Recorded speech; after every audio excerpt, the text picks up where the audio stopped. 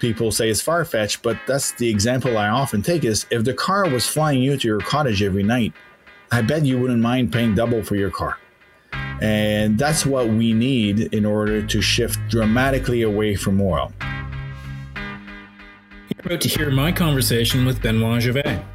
We had a wide-ranging conversation talking about the importance of efficiency in global resource investing, the changes in price of oil and how storage of oil impacts the price, and inflation and its overall impact on gold. I hope you enjoy. This podcast is for informational purposes only. Information relating to investment approaches or individual investments should not be construed as advice or endorsement. Listeners should seek professional advice for their situation.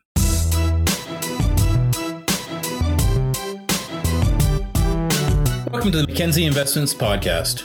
My name is Matthew Schnurr, and I'm delighted to be here with Benoit Gervais. Benoit is the Senior Vice President and head of our resources team, a team that manages over $2 billion worth of resource assets. Benoit, welcome to the podcast. Thank you for having me. I look forward to a wide-ranging conversation, Benoit. Let's get started with how you became interested in the investment business and particularly global resources. Well, I started my career 20 years ago. So times were for sure very different. I had a chance to taste what an engineering job would feel like 25 years ago. Enough to make me want to go back to school and get into economics at Colorado School of Mines, where there was at the time already a big movement, activist movement on the environment, and allowed me to really bring in different sphere beyond the technical skills that you required as an engineer, the mathematical skills that you require as an economist. You had to bring in the environment, the social angle. And there was one place that could do this, was the investment world. Because in the resource land, you really need to have all sphere to make this work.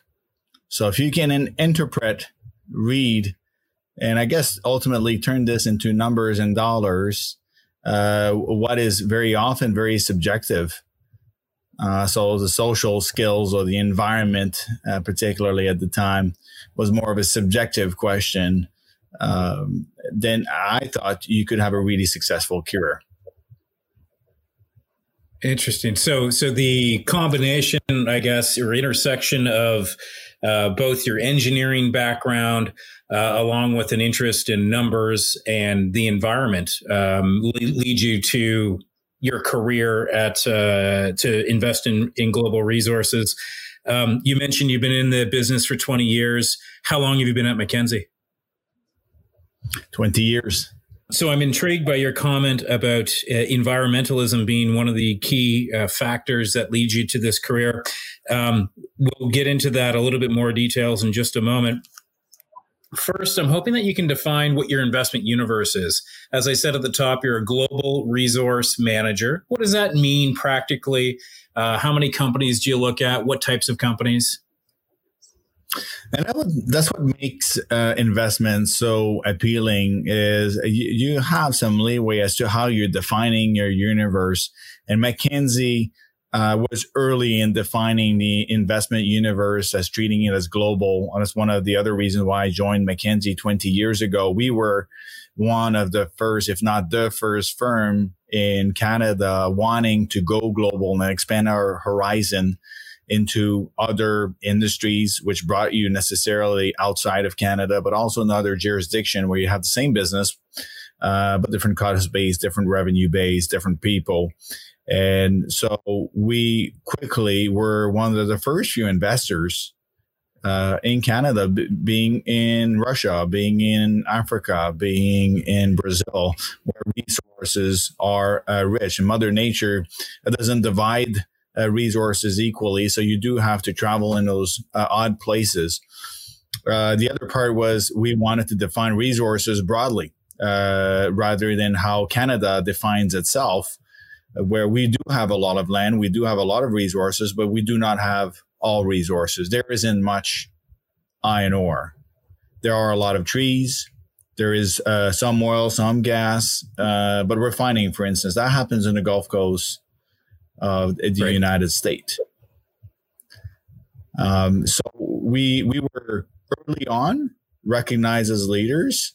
And I think that Fred Sturm, at the time, who hired me 20 years ago out of after my master, was very keen in defining Mackenzie as a leader in resource land through a global approach.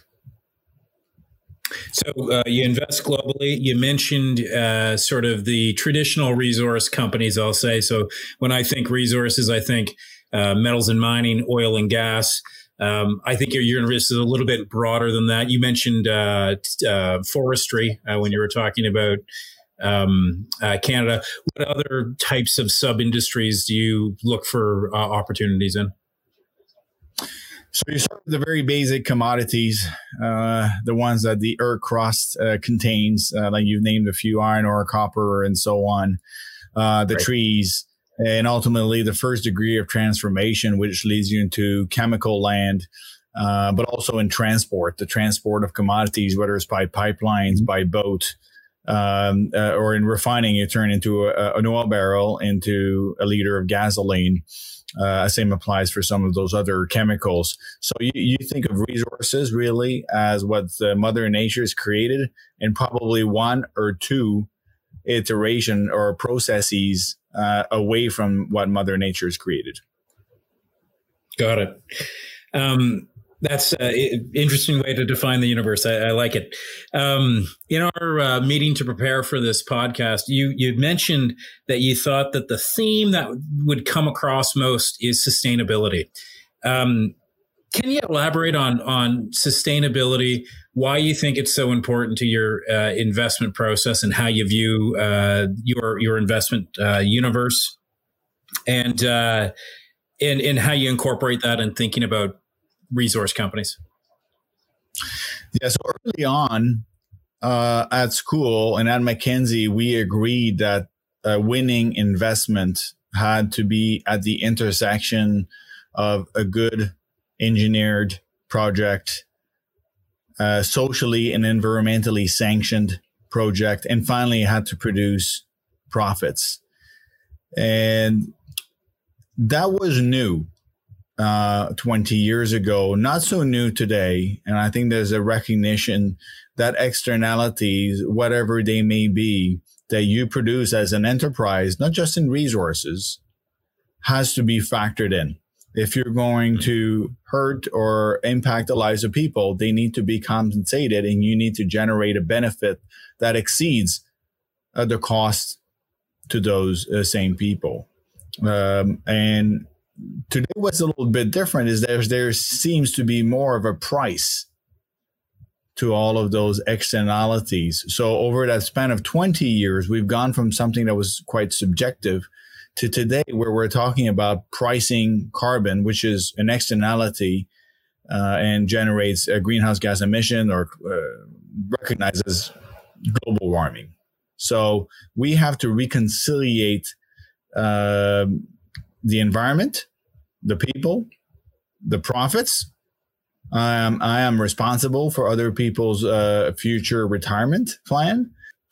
And how do you do that when you're thinking about investing in the individual companies that comprise your portfolio? That balance seems like there's some natural tensions there, where externalities are, in some cases, not priced accordingly. In some cases, companies can increase profitability, at least over the short term, by reducing sort of the cost layouts for some of the sustainability factors. So how do you think about companies given that tension and ultimately construct your portfolio or make your selections? So it's always been factored in. We always factored in whether there was a cost that was laid on others and externalities in whatever our companies were doing. So we got some good stories in there. And very early on in my career, we had to make peace with some of those externalities as being properly priced in your investment. Was there enough left after you've taken care of those externalities? So 20 years ago or 19 years ago, if we look back, I think maybe 18 years ago, Talisman was under, for those who remember Talisman Energy, a large international, successful at the time, petroleum company based in Calgary, but had operations all over the world, had operations in Sudan of all places, which, as you can imagine, had a very poor track record on human rights. And even at the time, even though human rights weren't as big a deal, it was a big deal in the world. That Talisman was operating in Sudan and indirectly, if you want, supporting a regime that was oppressing people. Yes. One of our clients, the Jesuits, which took at heart the fate of some of those people, was debating with us whether it was, even though it was a profitable company, at the right price, with a good operational history of performing, whether it was justified to keep this holding within the portfolio. And we had a long discussion at the time already about staying involved. One of the best way to influence the outcome is to be present where there are externalities. So in this case, it wasn't an environmental externality, but a social externality. Are you helping those people by being present? If you do not think so, then how can you get into a position where you will have a positive impact through your values, perhaps? So at first I wanted to divest. And I think that today sustainability is moving slowly away from this, I would say, exclusion list, which once you've sold, you have very little impact, to staying involved and convincing the company to make changes wherever it is operating. In the end, unfortunately, there was so much pressure. And I think that's why we were at the time in an exclusion type of environment when it came to sustainability. Talisman had to sell out at a good price, but unfortunately to the Chinese. So you can imagine that really the people of Sudan didn't really improve their fate when it came to human rights compared to perhaps if they had been involved with a Canadian company. So today, I think we would see this under a very different lens, and maybe people would say, no, actually, we want to stay in Sudan. We want to perhaps redirect some of those profits directly to the people. And I think we see that very often in many of the companies, successful companies that we invest in. They are directly appealing to the local people in order to make this a win across all constituents. So we've talked a lot about pricing externalities and how important it is to think about externalities when you're looking at the individual companies. What else do you look for in these companies? How do you think about making that selection, particularly given the volatility in your space? Yeah, so you mentioned a couple items here. One is risk or volatility, and I'll come back to this. The other part is profit. And it's very volatile in the environment. The commodities tend to be volatile, and it tends to lead to big fluctuations in cash flow. If you want, lose track of what is a reasonable expectation for some of those companies. So the first thing we have to do is to make peace of what is a reasonable price expectation and define what is the cash flow that comes out of this. And what's very special about my companies is after you've generated all of that cash flow, a large part of that cash flow has to go back in the ground. And that's very different than perhaps a technology company or software company where it invests in the people. We invest in plants. We invest in replacing oil wells that are declining, mines that are coming to expiry, or forests that's being cut down. Replacing all of those are expensive. And we spend a lot of time trying to define what is the cost to replace, what are you depleting? And what we found is that the companies that tend to perform the best have a large proportion of their free cash flow as being free cash. Right. And you can reinvest that free cash flow into a debt repayment or a dividend, or even better, grow the business. And the finance company not only have a lot of free cash as proportion of cash flow, but they have a lot of opportunities to reinvest that free cash flow into high return project. Makes sense. One of the inputs when you're calculating free cash flow is the price at which they can sell what they produce, whether that's oil, whether that's gold for miners, or whatever the case is. Commodity prices are extraordinarily volatile and very difficult to predict. So when you're constructing your investment thesis and you're looking for companies, how do you put a price or a range on that commodity, which allows you then to understand the free cash flow generation that this company is able to produce? You're pointing on a very important to a very important factor in investing in resources. Getting the commodity price right is central to making a good investment over the short term. Right. Many of us in resource investing probably narrow into reasonable mid-cycle commodity price that resemble each other.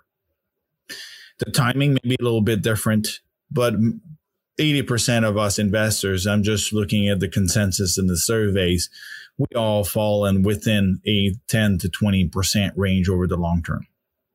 Where we differ is one where it goes over the short term, and that talks about your risk taking. But two is what companies are best suited to execute over what's going to be a long-term call, really. Few of us are successful over the short term. Many of us are successful over time. So can you pick companies that will have the wherewithal, whether it's the balance sheet or the margins or the management? And we spend a lot of time interviewing management because we want to know where that free cash flow is going and how will they handle the debt that you require to build some of those very long-term projects, so that you can reach at maturity, if you want, that mid-cycle oil price, and then harvest some of those returns, whether they're dividend buybacks or reinvestments.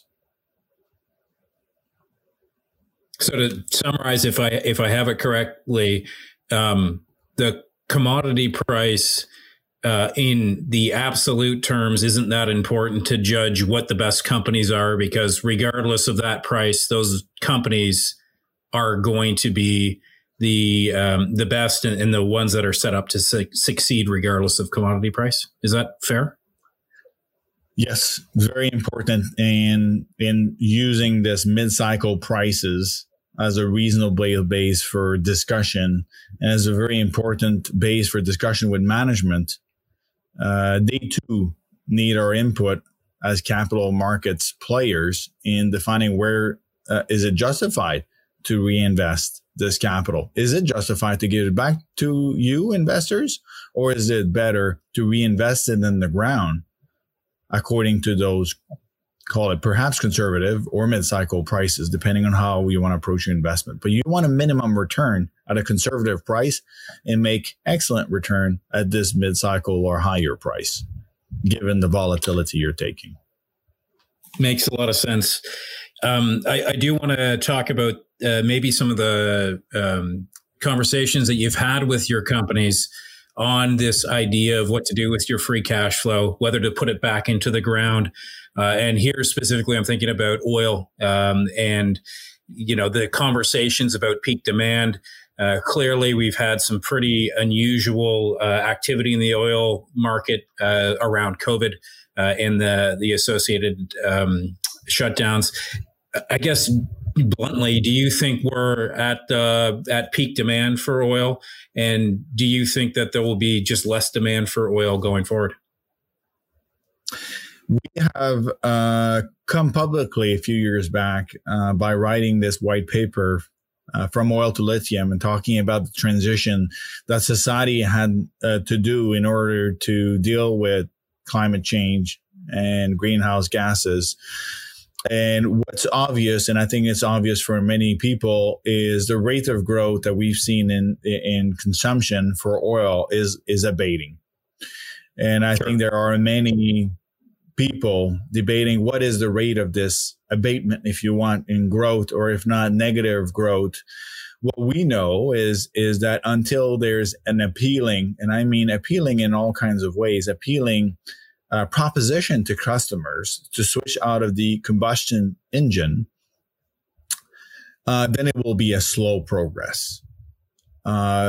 Appealing because I say appealing because when people switched out of their regular phone for the smartphone, it wasn't the price that was appealing. And today we keep talking about the price of electric cars as being at the center, if you want, of that consideration when switching into an electric vehicle.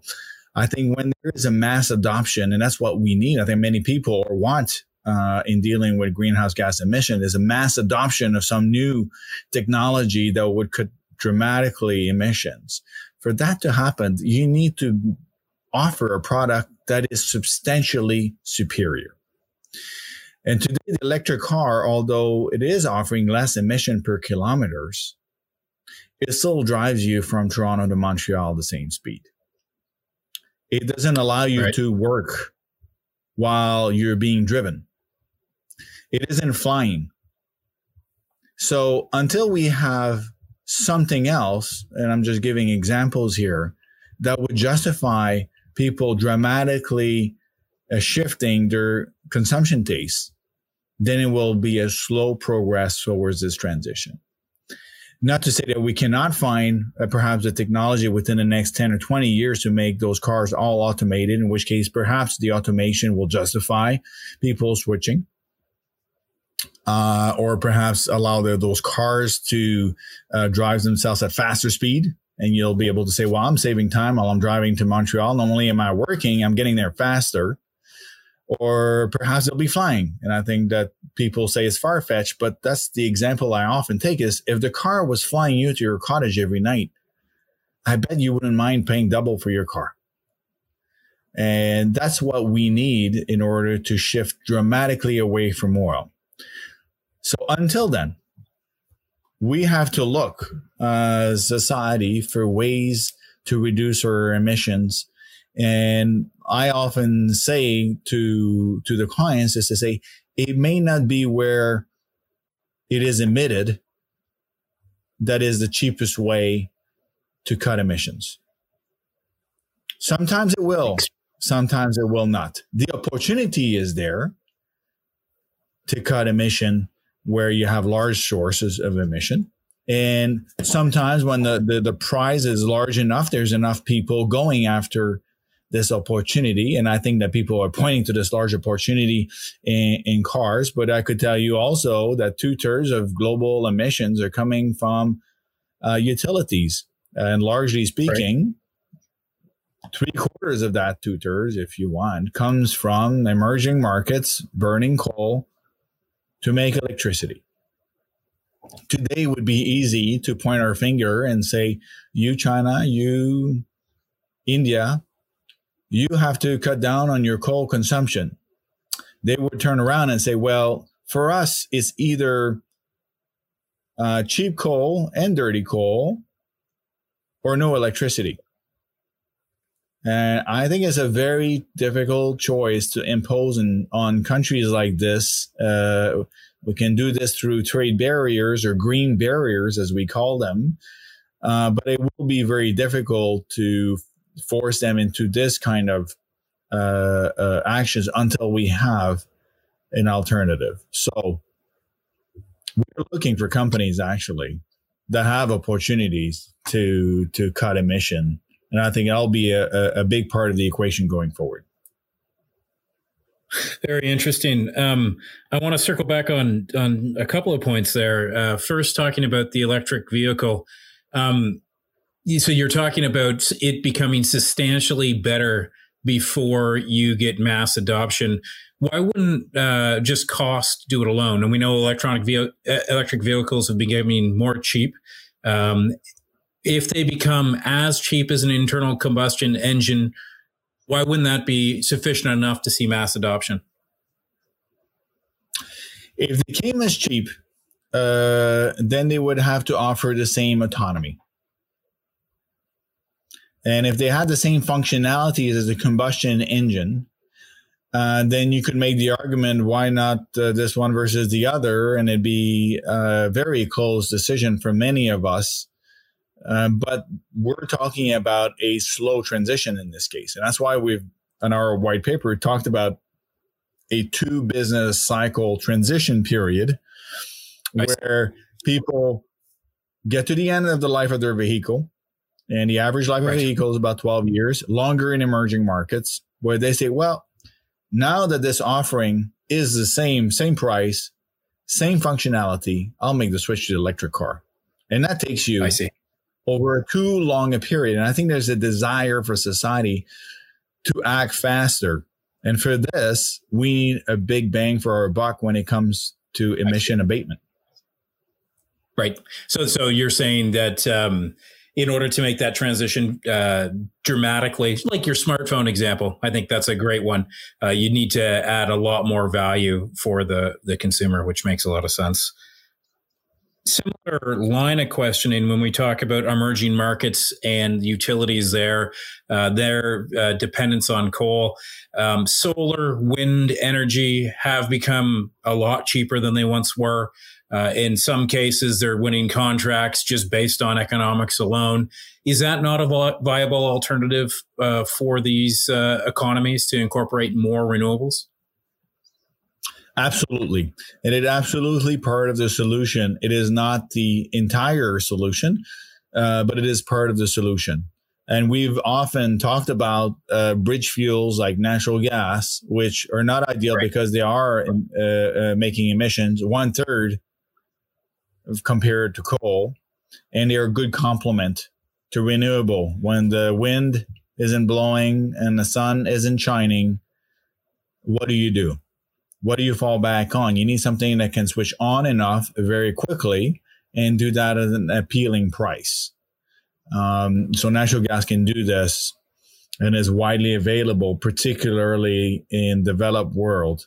It's accessible. Now, if you blend all of this, remember people very often talk about solar power being so cheap, it's never been as cheap. That is true. But very often they talk exclusively about the solar power cost. Then you have to load on top transmission costs. Then you have to load on top the costs that you create by being on and off the grid.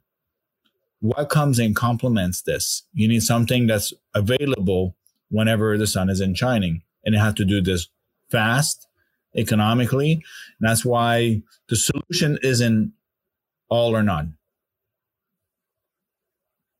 Right. Makes a lot of sense. As you look around the world, you mentioned you have a global perspective on these things. Do you see any countries that are particularly efficient at either providing electricity through the utilities, using both that renewable plus the natural gas, and they've really figured out the engineering behind it? Or is that still something that is elusive in most or all parts of the world? If you're blessed with enough hydrology, ultimately a combination of hydropower with some other renewable would be ideal. So if you are in Quebec, British Columbia, Brazil, most of Russia, then you can actually store your power behind the dam when the wind is blowing and the sun is shining, and turning it back on and have very little emissions. However, most places are crowded, they're hot, and it's expensive. And that's we are again saying it's not an all or none solution, and it won't be perfect. And that's why we need to go and hunt for those sources of abatement in every industry. So this plan around putting a price on carbon, whether through as a trading mechanism or simply a regulation that the government puts forward by pricing it, then people can now think of projects to avoid or capture carbon. And for that to be effective, is that needing to be a global initiative? Ideally, it will be, right? It will be, because think about it. If there's a ton, many tons of CO2 being emitted in India and China, and they are not part of that equation, then if you want, you don't have access to all of those perhaps easy projects to capture. There's one elegant solution, and is being considered by Carbon Engineering, a Canadian company located in Squamish, British Columbia, trying to capture carbon out of the atmosphere. And they think they can do it at a reasonable price, $100 a ton. And that's a working project. I think that the project is being built, so we will have to wait until we can get confirmation of that price. But it gives you an idea of what the price could be before we can make a meaningful dent in capturing carbon. So if $100 is the cost to capture it out of the atmosphere, you can do that anywhere in the world. So it could be carbon emitted in China that you capture in British Columbia. Then that's a game changer. How likely do you think it is that that technology will bear fruit? Is that something that you think is, very likely? I'm not sure whether that technology is the right answer. I know there are a lot of technologies being put forward. There's a lot of money chasing ideas to capture carbon through the atmosphere or not, when what I know as humans are very ingenious, in that we are likely overpricing CO2 today, because there is a lack of understanding of where we could land after we've put all of this energy to work to finding a solution. I think it is a global crisis. Many people are working on it, and usually there's an answer, and we would not be able to predict that answer today. So therefore, we as humans, and natural psychology would be to overprice just to make sure that we could capture that carbon. You referred to one of the white papers that you wrote earlier, Oil to Lithium. In the other white paper you wrote back in November of 2018, The Age of Resource Efficiency, you talked about what I'll call a natural carbon capture, which is timber, and the use of timber instead of concrete for construction, particularly of larger buildings. It could be my perception, but I'm not seeing that is a widely adopted material for building. Curious if my perception is incorrect, and if not, what stands in the way from mass adoption of using timber? So when we wrote that paper, the spirit of that white paper was to discuss perhaps the tailwinds and the headwinds that exist in this industry, and factor in, if you want, what we've talked about, the externalities, and particularly CO2 being one of the largest externality people worry about. There are many other externalities, water being another one that people often mention. But in this case, we're trying to compare perhaps different materials that are used in similar industries. So in this case, construction industry, you can either build a multiplex with cement, or even a single home with cement, or you can use it, do it with lumber. There's a lot of lumber, particularly after the 2008 financial crisis. A lot of timber went unharvested and kept on growing. And society has resisted this idea that we should be cutting trees in order to build houses as a positive process. And so we've kept on building houses in multiplex with cement, even though cement industry is responsible for 10% of global CO2 emission. We keep doing this. I think that going forward, if we start putting a price on emissions, then it will put one lumber under a different light.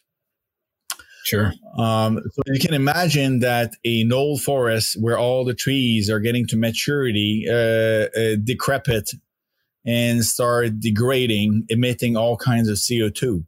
Much better is a forest that's being nurtured and harvested. And when the trees are getting too old, then they are being turned into lumber where the carbon is in fact captured forever, a very long time, several hundred years.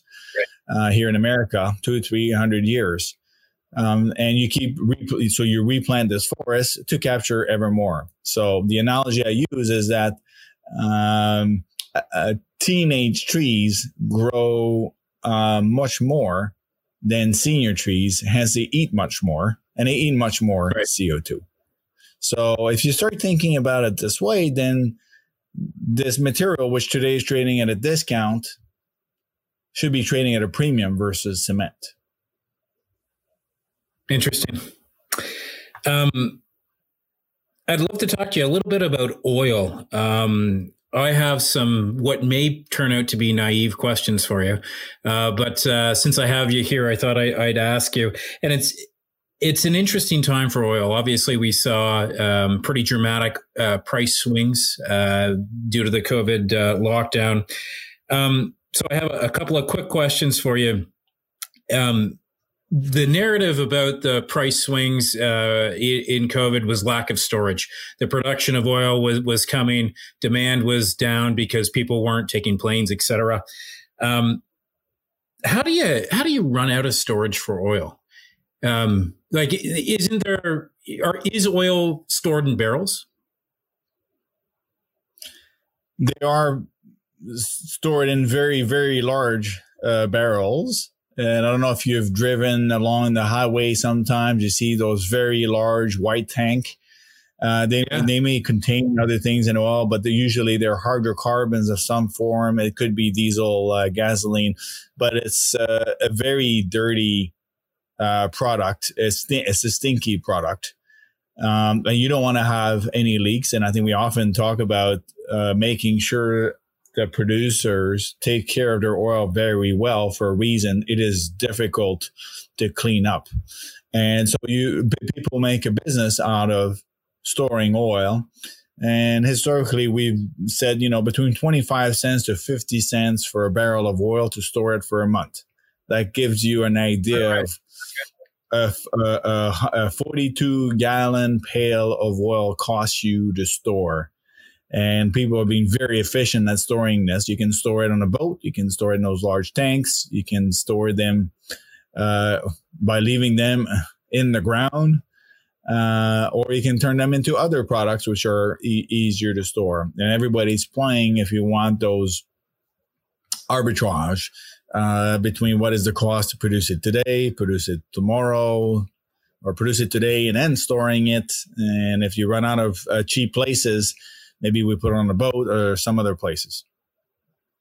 I see. And so when, it was famous that the forward contract went negative earlier this year for oil.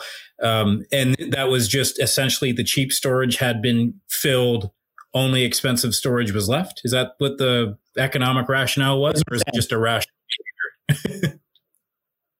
When you enter those contracts, those futures contracts, and it comes to expiry, that means you're about to take delivery. You have to plan to making delivery, and the storage is tight, or you're unsure whether you'll be able to secure the storage by that time. You're in a very difficult position. So there was an oversupply of barrel for a very short time. Remember, there's also a location element. So you're taking delivery in a specific place. And if that place doesn't have storage, that means you're taking responsibility for transport. So we're being used to being flush with storage, pipelines, a place to put all those things, but never has it happened that we've had a pandemic of this nature at the same time everywhere in the world. Usually when there's oversupply, it tends to be local rather than global. Right. And I guess sort of continuing that line of thought, you talked about the importance of free cash flow. and what companies decide to do with it. And one of the options was reinvested in the ground. Given oil prices, how much reinvestment are you seeing over the past several months since COVID? And what might that imply for future oil production and prices? So over the past few years, we had a very large wave of new supply just at the time when the world was starting to reconsider a future for oil. Geology being geology, you can't really time it. If you find something great, you tend to exploit it. And I think that's what the oil shale producers in the U.S. particularly decided to do. Is they size this opportunity as so large that price became irrelevant and a lot of capital went in that industry. When in fact, if it hadn't been for this great geological discovery, there would have been this potential for a decline in future demand in oil priced into the capital allocation of those companies. So we have been telling our companies that we are uncertain how long it will take before oil is, if you want, phased out. We have given a rough estimate of 2 business cycle. I have great confidence that we'll still be using oil in 25 years. Am I confident that the world needs ever growing amount of demand for the next many, many years? Not so much. And I think we've shifted our capital allocation towards a return to shareholders. And that's what we've asked the companies. Some of them have been faster than others. In Canada, companies have been more responsible, I think, than in the U.S. in reducing debt and paying dividend to shareholders instead of reinvesting for future growth. And today, you have to ask yourself, why is Total one of the greatest oil company, one of the biggest, along with Chevron and Exxon, are trading at dividend yields that are 5 or 6 times the sovereign yields? Because the market has decided it is unsure that it will be capable of paying this coupon forever, because demand may not be there in 10 or 20 years, unlike a sovereign bond where will pay you 2% for the next 10 or 20 years. You mentioned some of the Canadian companies being more shareholder friendly or shareholder total return friendly, and less reinvestment in oil. What does that mean for the province of Alberta? What's your outlook for that province and the people there? No easy answer there. I mean, diversification is the key. We are promoting ourselves diversification within our portfolio by having many industries, which we discussed earlier. And I think Alberta, unfortunately, has their large part of their future tied to the price of oil and natural gas and investments in their province. There's great mines in that province, great amount of knowledge, technical knowledge that can be transferred to other industries, but that transition takes time. Not easy to transform yourself from being a petroleum engineer to an electrical engineer. I think that there's a great overlap, but not complete overlap. And being a computer engineer all of a sudden after being a petroleum engineer is doable, but not in a sudden manner. So what they have to do is really save for the future, invest in education and infrastructure, all things that we would commend other provinces or countries to do. And sure. I think that has to be started now. I want to transition now to talk a little bit about metals and mining. We spent most of the discussion talking about oil. You've recently written an insight that came out in February that's titled "More Money is Coming Your Way," which is a little tongue-in-cheek. But talk to me about what you found within that paper, and particularly the impact of fiscal and monetary and metals and gold particularly. What we should have added to that title is, what will you do with this money? ? There was already a lot of money at the time. In fact, in this white paper, we describe a monetary environment where there is more money being created compared to GDP, even compared to the Second World War or First World War. So which were dramatic events in a society that forced governments and the society to invest in reconstruction, for instance. We do not have that as an excuse today, yet we are creating more money than we did at the time. Now with the pandemic, we are reaching new heights. And the question is, what happens when there is so much money being given freely, perhaps to people who need it, but still given freely? And that's money that we do not have, that we have to borrow against. So the money goes into society and has to find a home. And unfortunately, what we also know is that money tends to not be distributed equally. Sure. Those who have most money get more money. And those who have a small amount of money tend to be awarded a small amount of money. And paying it back today is not an appealing solution for governments either. Everybody wants healthcare, better education, better infrastructure, ideally green infrastructure even. The last thing is the governments want to do is take on a full-on recession, reduce spending, because it will mean saying no to all of those aspirations. And that's in the corner we have put ourselves as a society, is we're not willing to cut on any of our ambitions, yet we are theoretically limited by the amount of money we should be able to dispose of. So one great solution is to borrow more. And historically, what would have happened is that interest rates would be rising if a country would want to borrow more. Now, if the central banks is willing to create this money, then perhaps it can limit the rise of those interest rates by buying bonds in the market.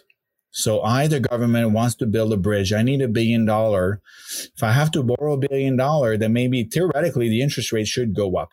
Now, if the central bank says, you know what, I'm different, I will actually lend you this money at half price.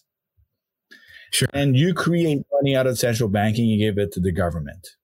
Now, also in the past, those tended to be isolated events, i.e. there would only be one country involved in those kinds of dealing, which would depreciate the currency by making all of that money all of a sudden available. Then it would depreciate by oversupplying the market with this currency compared to other currencies. Not appealing either. You need a stable currency to have a stable industry. Now everybody's doing it. So in that white paper, we describe an environment where Japan's involved in creating a new currency. Same thing with Europe, same thing with China, US, Canada, and with this pandemic, it's just about everybody around the world. This money is being put into society, widely available. Different level for different class of society, but it is widely available. And what surprised people is that the house prices have not come down. And I often say, well, why do you think? Because interest rates are so low and there's a lot of money around and it needs a place to being put to work. So when we say there's a lot of money coming your way, we mean it. The problem is coming everywhere. So if everybody has money, then everything should be priced up. Now, the question is, are you positioned as an investor to reach your retirement goal if this becomes a game-changing event? Because if you are in a 1% sovereign bond, is there a risk that perhaps your retirement goals are delayed because the price of the cottage that you wanted to buy for your retirement just went up 50%? After all, there is 50% more money. So why can't the price of this cottage be up 50%? And I think that's the great problem that we have today in advising our client into what to do in this kind of environment. I would advise to any client to buy good quality companies, whether it's a Darren McKiernan's fund or Paul Musson's Ivy fund. Those are great companies that will reprice as more money comes into society. But many of us are capped by the amount of risk that you take by being invested in the equity market. And I think this little episode is a reminder. Sure. Then you can turn yourself to bonds, but if those bonds are only buying you 1% appreciation over time, you have a problem. Where else can you go? And as an alternative asset class, we were pointing to gold bullion and gold stocks, which tend to behave very differently and provide risk reduction to the overall portfolio. Very interesting. And I guess in the picture that you just painted, what you're really referring to is inflation, and inflation sort of permeating throughout the society because of all of the stimulus. That was a fear that people had back in the Great Financial Crisis, coming out of that, and the stimulus. We did not see a commensurate pickup of inflation. Do you expect it to be different this time, and why, if you do? I guess to talk about inflation, you have to define what you want to buy. And I do not foresee the population wanting to buy more milk or bread.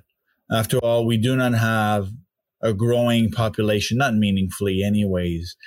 And we do not have yet a supply shock that would force those kinds of items to go up in price.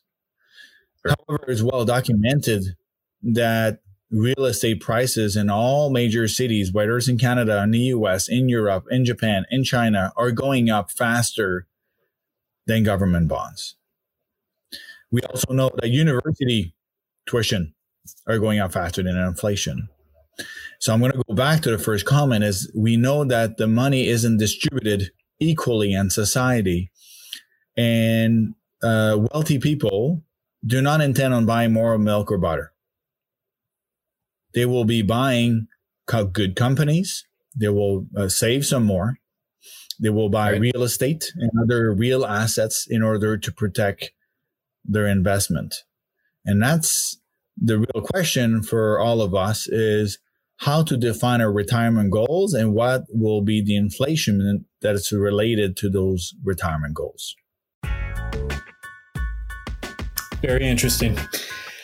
Benoit, thanks very much for your insights on that. We always conclude these podcasts by getting a series of recommendations from you. So let's start with some of your favorite books. Well, there's quite a timely book that's coming out by Stephanie Kelton that talks about modern monetary theory, complicated world, which basically describes how governments and central banks talk to each other in financing great infrastructure project using newly created currencies. Was a far-fetched idea 2 years ago. And I think it was written before the pandemic, the COVID-19 events. So it's coming out as we speak. And she's advisor to the Trump administration. So we'll see what she can do here. But I think that it will become a much more mainstream thought going forward. Very interesting. We should come back. I should have you back on the podcast to talk about MMT in more and more detail. But let's continue on. What are some of your favorite podcasts? Well, for sure, if you're into investment, make sure you listen to Patrick O'Shaughnessy. Week after week, he has some great guests. I haven't been invited yet, so I haven't made the great list yet. One day, my aspiration is to get invited on that show, which is Invest Like the Best. Well, I'll send him this podcast, and hopefully that'll get you on. We'll see. How about favorite places to eat? Not that you're able to do so now, but what places do you particularly like? So I guess I'll make a Canadian recommendation. I think we'll all be here in Canada taking our vacation in the summer, and restaurants open, at least the way it looks like it will be open in Quebec City. I would recommend that you head out for La Planque. For those who have good French here will know that it means that's where you seek shelter in tough times. Right. So I think it's probably appropriate place to be this summer. Excellent. Last one for you. As we've mentioned, we're sort of we're in Ontario. We're still locked down for the most part, particularly in the GTA. What are you most looking forward to once this lockdown lifts? Heading out to La Planque. Perfect. Excellent. Benoit, thanks so much for your time. I really appreciate it. Thank you, Matt. The content of this podcast, including facts, views, opinions, and recommendations, is not to be used or construed as investment advice and is not an offer or an invitation to buy or sell any security. The content of this podcast should not be relied upon for any purposes, and Mackenzie Financial Corporation is not responsible for any reliance upon it. This podcast includes forward-looking information that reflects our current expectations or forecasts of future events. Forward-looking information is subject to risks, uncertainties, and assumptions that could cause actual results to differ materially from those expressed herein. Our views are subject to change based on market conditions. Commissions, trailing commissions, management fees, and expenses may be associated with mutual fund investments. Please read the fund facts and prospectus before investing. The indicated rates of returns are historical annual compounded total returns, including changes to unit values and reinvestment of all dividends or distributions, and does not take into account sales, redemptions, distribution, or optional charges or income taxes payable by any security holder that would have reduced returns.